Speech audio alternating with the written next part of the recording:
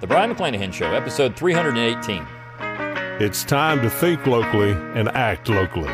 Welcome to the Brian McClanahan Show.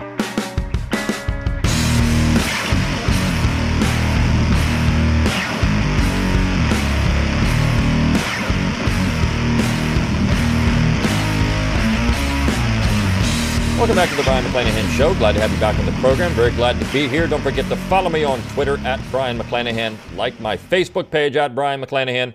And of course, subscribe to my YouTube page where you can watch this podcast at Brian McClanahan.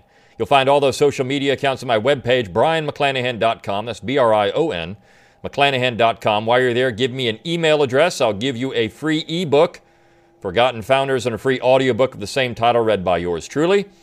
You can support the show by going to McClanahanacademy.com. It's always free to enroll. You get a free class when you sign up.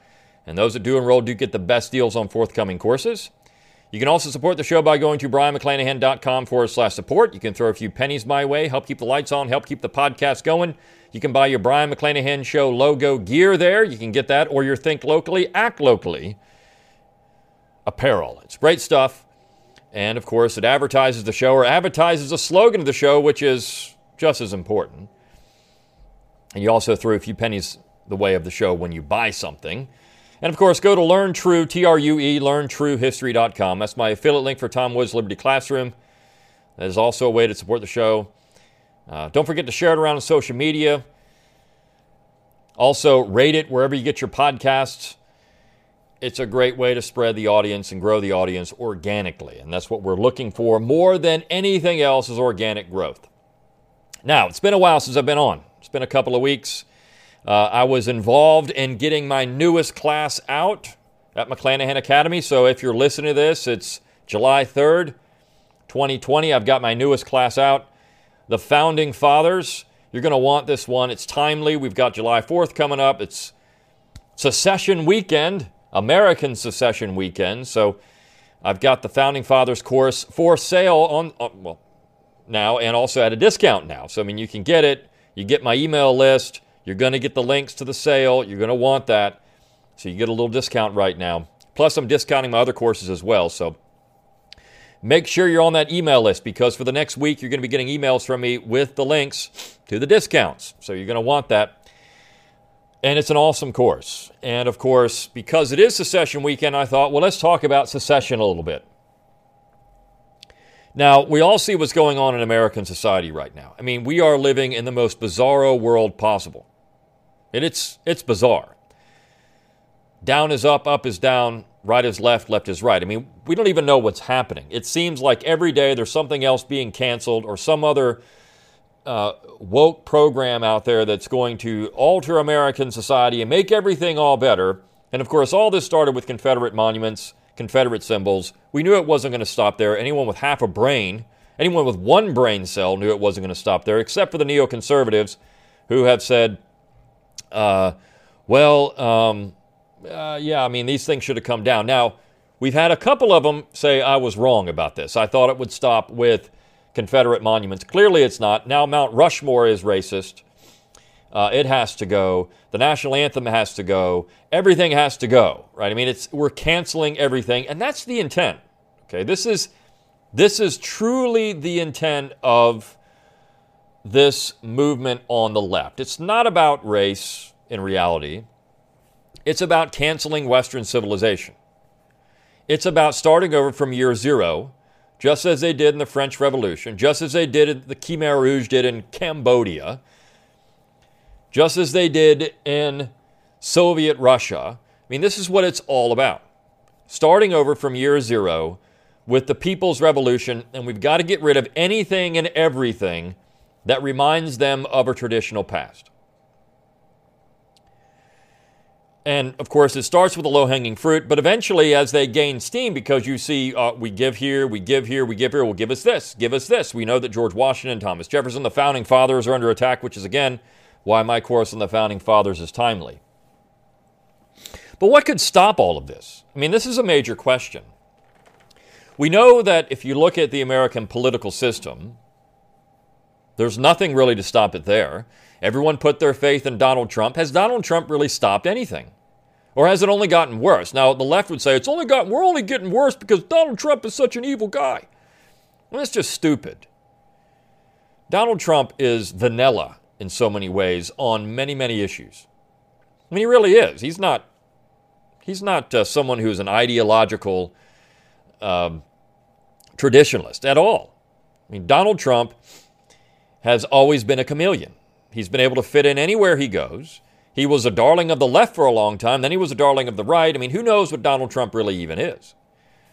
So there's no way the president is going to stop all this because this is systemic. The rot is systemic. It goes deeper than just the general government. The general government reflects it, but it goes deeper than that. When you have Nancy Pelosi taking down portraits of speakers of the House, the United States House of Representatives, taking them out because they had some connection to the Confederacy. This is ridiculously stupid. Those things had been there for decades. Nobody cared. Statues have to go. Things that have been there that hadn't hurt anybody. I mean, these things are benign. They really are benign. Symbols are benign. But yet they have to go because now there's a demand made for this. For what? I mean, it's a move of power. What kind of power can these people have over someone else and make them feel guilty to a point where they need to do these things? This is what it's really all about. So, what could solve this? It can't be the presidency. Voting harder, voting Republican gets you nowhere. Well, we got to get it through the court system. Well, we see what the federal court system does. We see the Supreme Court is no ally to the right if you're on the right. I mean, it isn't. It won't ever be because the Supreme Court is institutionalized. The mere fact that the court is what it is today is a byproduct of nationalism, which is the enemy of everything good in America. Now, I've talked about nationalism on this podcast before, and some people get very upset when I talk about nationalism because they're nationalists, and they think that nationalism is great. If we just had the right nationalists in there, everything would be good. No, because that's not how the United States was designed. It was never designed as a singular nation, a united state. And we know this because the founding generation made that clear. Again, another plug for my Founding Fathers course, because I get into that quite a bit there by giving you examples from the people who are in that generation who said these things. So we know the founding generation did not think of the United States, not states, but state. They didn't call it the United State. They didn't call it the United Nation or the American nation. They didn't call it any of that stuff. Now, it's Lincoln that really started that process. I mean, anyone, again, who has studied this will recognize that the idea of an American nation really began in 1865 or 1861, whatever you want to say that, if the South is out, well, you've got this American nation. But really, that was not an American nation. It was a New England nation that was being foisted on the rest of America. A friend of mine said it best, if you want to see what a New England nation looks like, just look at modern America. This is what the North wanted in 1861. And you see, what happens is, as you start looking at, well, if we can just control the reins of power, if we could just get in there and control the government, we would be so much better off because we could make it the way we want. Well, Donald Trump wins in 2016, and the left goes berserk. I mean, the left, I will say this, if Donald Trump somehow wins again in 2020, I don't think you're going to see Trump derangement syndrome in a way that you've never seen it before. These people are going to go ballistic. They already are. They're already losing their minds, which is why, as Clive Wilson has said, about every couple of generations, Yankees go nuts. I mean, this is what's happening. You have to live like them. And if they tell you got to live like this, well, then you got to do it. I mean, it's the whole idea of wearing a mask and all these. It's all about power. It's about power at this point to make people do what you want them to do. So this is why the theme of my show has always been think locally, act locally. Because what can you really control? I can't control Donald Trump. I can't control the Congress. I can't control the Supreme Court. I can't control anything that's happening in North Dakota or California or Seattle, Washington. I can't control any of that, personally, from where I sit. It's not to say I don't, have an opinion of these things if someone asks me, but I don't really think about them very much. I don't really think about what happens in Minnesota very much, or what happens in Seattle, Washington very much. Now, if I lived there, I would, but I don't think about it, and I won't live there, so there's that. But those are the things that, what can we control? Well, the first thing you can control, of course, is the home. You can control what happens in your home, and you can control what kind of information comes into your home. You can control what kind of things your children or you are exposed to in your own home. That's the first area. This is why, again, the founding generation is so interesting to me, and I talk about this in the class. A lot of these men considered their home to be their country, not their state, not their county. It was their home. That was their country. And I know the term that I use in that class is so non-PC. Their plantation was their country. I just used a forbidden term now. Rhode Island is thinking about dropping Providence Plantations from the official state name because that can make people feel very uncomfortable. We live with a bunch of whiny crybabies. But the fact is, these people considered those areas, their homes, to be their country. And so they controlled those things. That was one thing you could control. It's one thing you can control. Even Aristotle, Aristotle's not under attack yet, but he will be because Aristotle talked about slavery quite a bit. He had very negative things to say about women. That guy is not woke, and he'll need to be taken down at some point. We already don't really teach Aristotle anymore. But, even mentioning him at some point will probably be illegal. It's a legal thought. So we've got Aristotle who talks about this. The family, the smallest unit, is certainly the most important. And again, he's talking about patriarchy, which I know is, can't talk about that either. Patriarchy is bad. So you've got Aristotle talking about the small, and then you go out from there. So your home is first. This is why I say think locally, act locally. The most local thing you can think about is your home. Get your backyard under control. Control what goes in and out of your home. Control how you govern yourself, and then go from there. Then you've got your local government, your county government, your city government. People don't realize how important these governments are. And when you go back and look at the founding generation, you find that a lot of these men were involved in those governments more than anything else because they understood how important your local government and your county government were. You can do a lot with those governments. They affect your daily life more than you understand. From things as small as your trash pickup to what kind of information is going to be in your local schools if you do send your kids off to school. That's your local school board. Those are things you can control. Then you go to your state, which in most cases in the United States, are the size of the entire United States in terms of population in 1790. Some cases much larger. So it's even more difficult to control the state because you have such diverse interests in your own state. And this is where you run into things like Virginia, where you've got sections of Virginia that are not very happy with the fact you've got Ralph Northam up there taking down Confederate monuments, calling for a ban on guns and all kinds of things. But you've got areas of the state, like around D.C., that are very much influenced by other people. So what do you do from there? And then you go out and you go to the United States. So then we're talking about larger scale, and that's when it gets really difficult. We've got discordant things. We've got incompatible things, as Gouverneur Morris said in 1787, trying to be forced together. And the result in that is political violence and unhappiness. So what should we be doing besides thinking locally and acting locally in 2020, 2021, 2022 to try to change this particular system?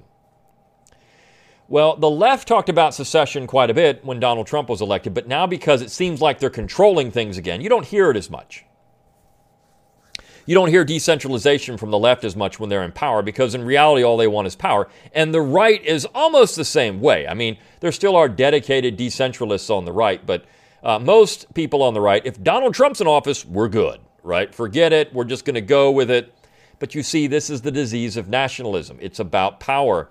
And what people really need to do is reorient themselves and start thinking about things in a different way. And that would be decentralization. It would be, what can we do to try to make it to where we have peaceful relationships with the people who don't think like us? That's the most important thing. Because you see, we're heading for a really nasty period if we don't start figuring out how to get along or not be around people that don't think like us. Why is it that self-determination is somehow considered to be alien to the United States? The entire premise of the United States is self-determination. We celebrate secession every July 4th. We did not want to be part of the British Empire. We thought it'd be better just to leave, to part ways so that we could govern ourselves. And yet now when you talk about that, that's treason. See how stupid these people really are? So I'm going to take a quick break. I'm going to come back and I'm going to talk about a book for a few minutes that's actually outlining this. It's a new book. It's been out a pretty short amount of time. And it gets into this idea of decentralization. So I'll see you in just about 2 minutes. I'll see you on the other side. See you then. Let me talk to you for a minute about McClanahan Academy. I know at the beginning of this particular podcast or this video, I talked about McClanahan Academy. But let me go into a little more detail about why I think you should sign up for it and why I created it. First, a little bit about me. I have a PhD in American history from the University of South Carolina, and I've taught in the college environment for 20 years. And I've seen college students get worse over time, the curriculum get worse, and students are being indoctrinated more than educated now in our higher education system, whether it's high school or college. So I wanted a counterweight to that. And this is why I created the McClanahan Academy. Now, first, it's always free to enroll at McClanahan Academy. You sign up, it's free, and I give you a free course, 10 Myths of American History, when you do sign up. So it's a great way to get an introduction to what I do, but I've got 8 courses for sale there and more forthcoming. All of these courses are designed to give you the non-PC version of American history, to take the red pill, so to speak. And I've got 2 courses in particular, my U.S. History Survey courses, which are designed for homeschoolers. So if you're a homeschooler and you want a good curriculum, and my family has homeschooled all of our children from the beginning, and you want a solid history curriculum. That's why I designed the United States History to 1865 and 1865 to present. You've got enough material, you've got lesson plans, you've got tests, you've got reading material, you've got reading seminars, you've got 36 weeks, if you take them, buy them both, you've got 36 weeks of material, and it can be used as a high school history curriculum, or if you're just a lifelong learner, you can use it otherwise. But it's a great way to get a real history education devoid of Marxism and progressivism and political correctness. So sign up at McClanahanacademy.com. That's McClanahanacademy.com. Again, always free to enroll, and I'll see you there. All right, we're back talking about thinking locally and acting locally and decentralization and what we can do in the future. This is an appeal to all Americans of every ideological stripe, whether you're on the left, the right, libertarian, conservative, progressive, whatever you are. The question I have for you is, if you are supremely dedicated to this idea of, a progressive. Progressives often talk about their liberty to do, their choice to do what they want. If that's the thing, if you don't want people to telling you what to do, why do you think it's in your power to tell other people what to do? You see, that's the question that everyone should ask. When their neighbor says, you need to take this down, take this monument down, it's offending me. Why?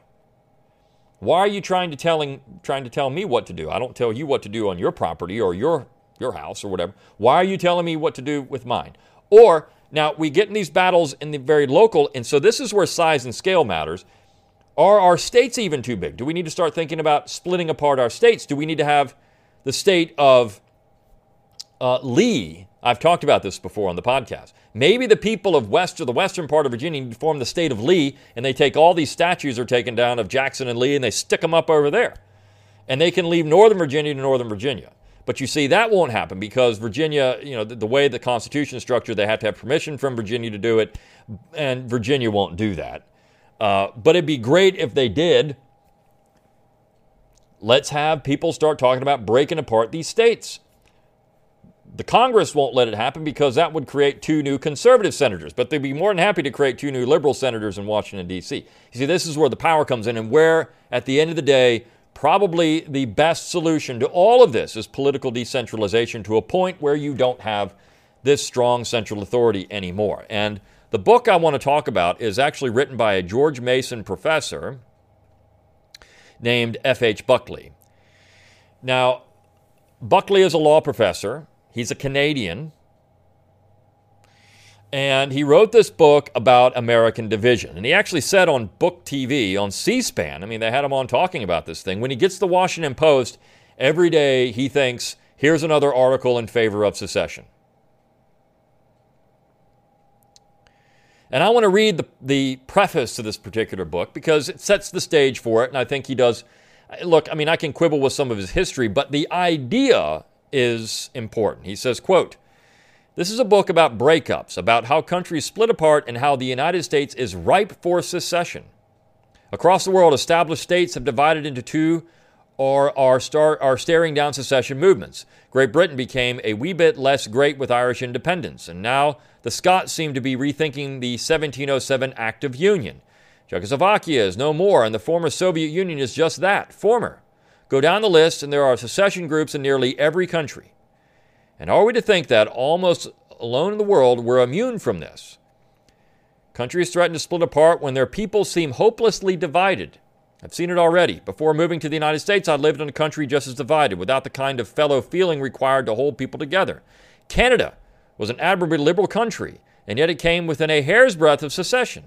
America is headed the same direction today, and without the reserve and innate conservatism that has permitted Canadians to shrug off differences. We're less united today than we've been at any time since the Civil War, divided by politics, religion, and culture. In all the ways that matter, save for the naked force of the law, we are already divided into 2 nations just as much as in the period of 1861. The contempt for opponents, the Twitter mobs, online shaming and non-platforming, the growing tolerance of violence, it all suggests we'd be happier in separate countries. I mean, this is not true. I mean, I think social media in so many ways has contributed to this, and it's amplified everything exponentially. Because you have, as he mentions, Twitter mobs. People I mean, look, if you're not on social media, who cares, right? And in many ways, for me, social media is an avenue to try to reach people, to gain listeners in my audience, or to sell product. But otherwise, if I didn't have that, I wouldn't use it. It's divisive, it's nasty, it's a gutter. And usually dominated by the left.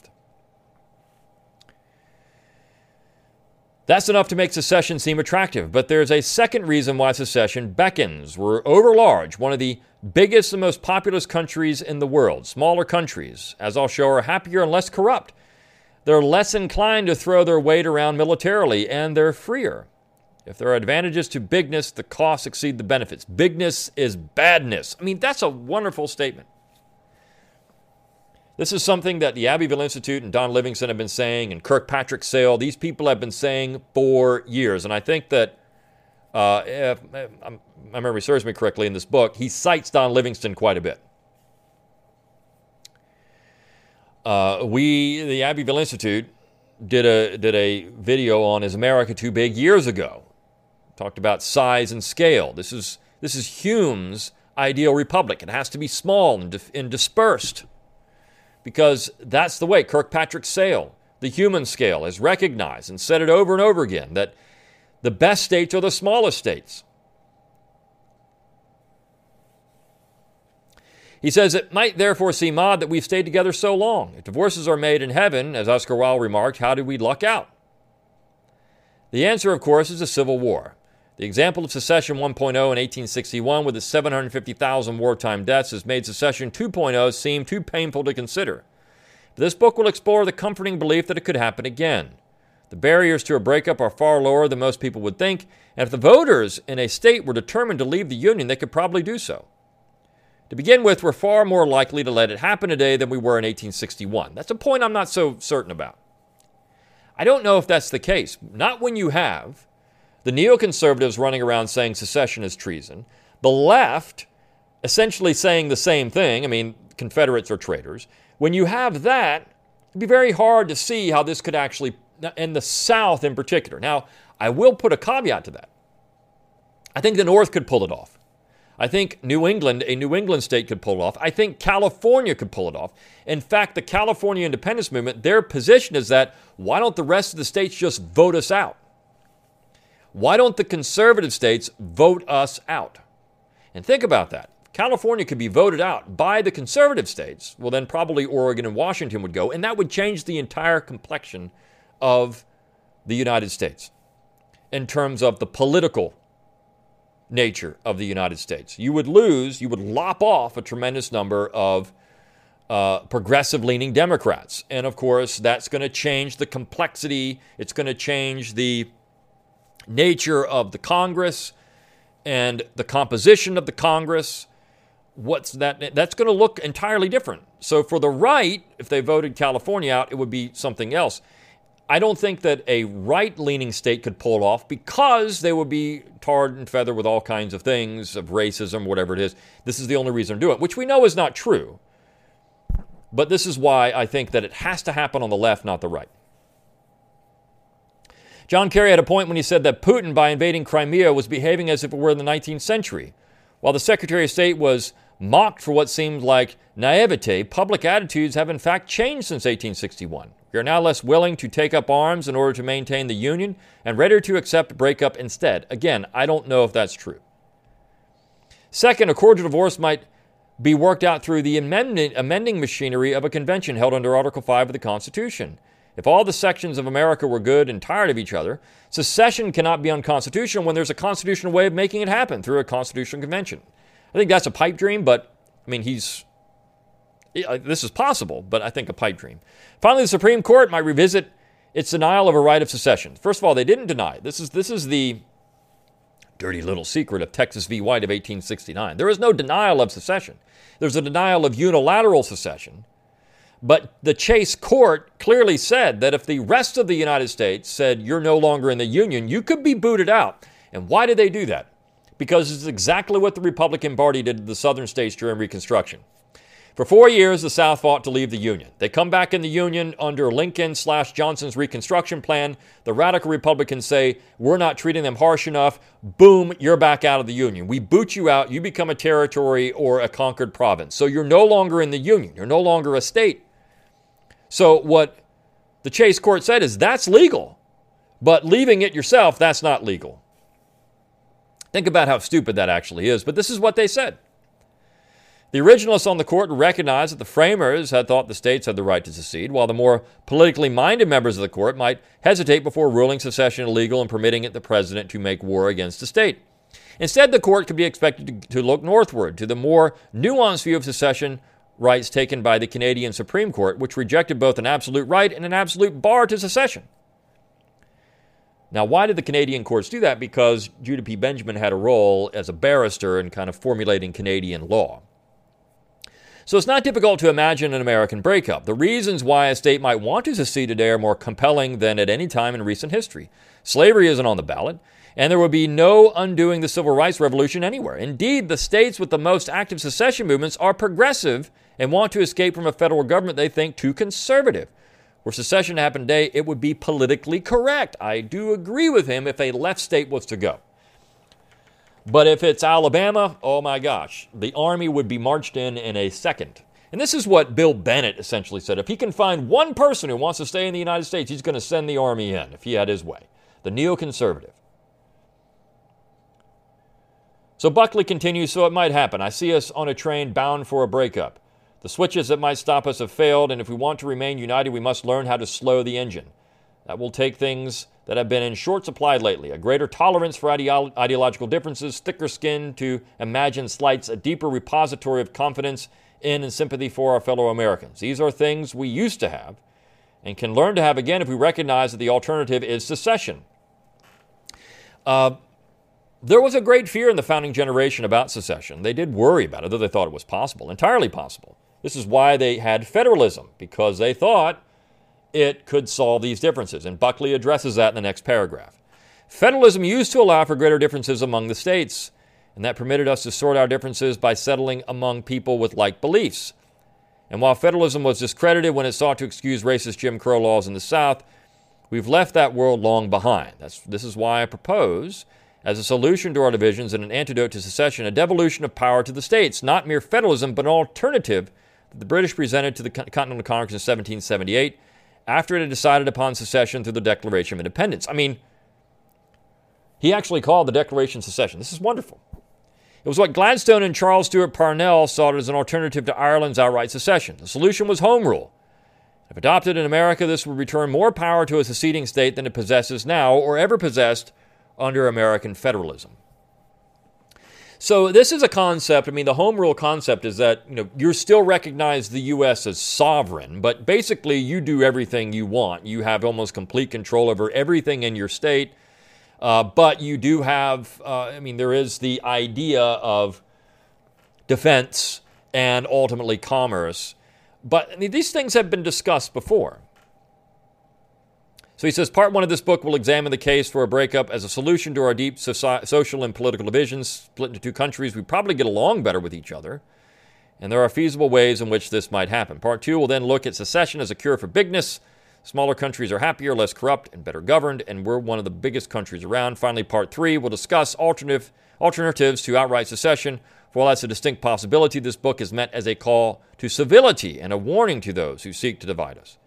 Before you criminalize honest policy differences, before you dox your ideological enemies and drive them from restaurants, remember that they have exit options. Now, I think Buckley is a little bit naive on what the left really wants. They don't want discourse.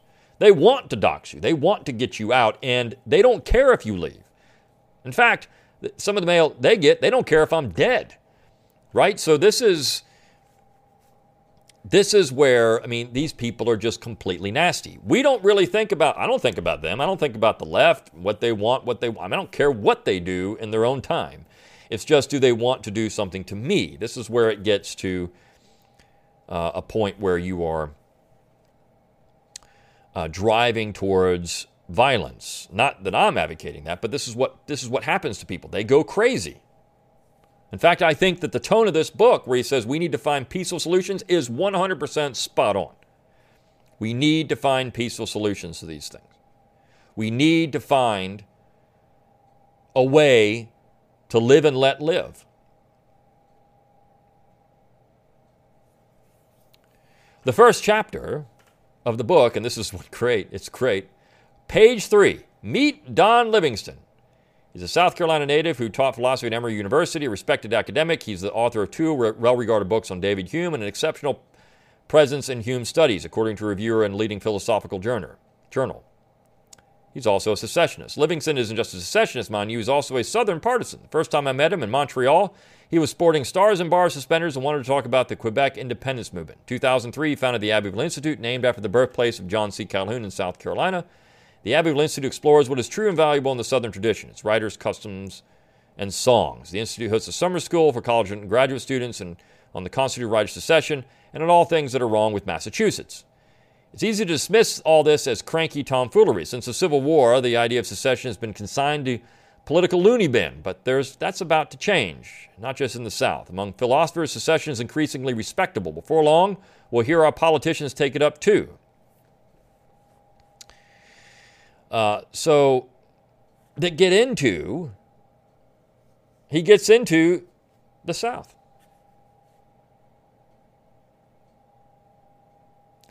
And he talks a lot about the South. Now, again, I can quibble with some of this history, but it doesn't matter. I like this particular book because it gets into these things that were just 10 years ago, 20 years ago, forbidden topics. But we're talking about them now because of the seemingly incompatible things. And I think the recent events in the last couple of months have just made this more clear. We need to find some way to have conversation, civil discourse. I'm not sure if the left really wants that right now. They're more interested in canceling and doxing and doing everything they can do to hurt people. But there are people on the left who are saying, oh, wait a second here, maybe we're going a little too far. Maybe saying taking out George Washington isn't really that good, or maybe blowing up Mount Rushmore, but you've got Washington Post and New York Times articles on it. So I don't know. I don't know if that gentleman's agreement is going to work. But home rule or something like that, if you could actually work this out, is a good idea. I'm not certain, though. So I'd recommend getting this book by F.H. Buckley. The title of the book is, of course, American Secession, The Looming Threat. Let me close this out. The Looming Threat of a National Breakup. Published in 2020 by Encounter Books, F.H. Buckley. So, get it. It's the Think Locally, Act Locally episode. It's on the weekend of American Secession. Self-determination is back in the news. We're talking about it again. And it's a good thing to talk about because we're trying to figure out how to deal with this new political climate of 2020. How do we work that out? How do we work out our differences with people that don't think like us? Peacefully, which is the important thing to think about. So do it peacefully. How do we do that? Thinking locally, acting locally is one of the ways. And I would read this book by Buckley to get there. And that said, don't forget to get my new course on the Founding Fathers. They certainly understood federalism and other things as well, and how to get along with differences in New England, the South, Mid-Atlantic states. They understood these things. So get that class on the Founding Fathers.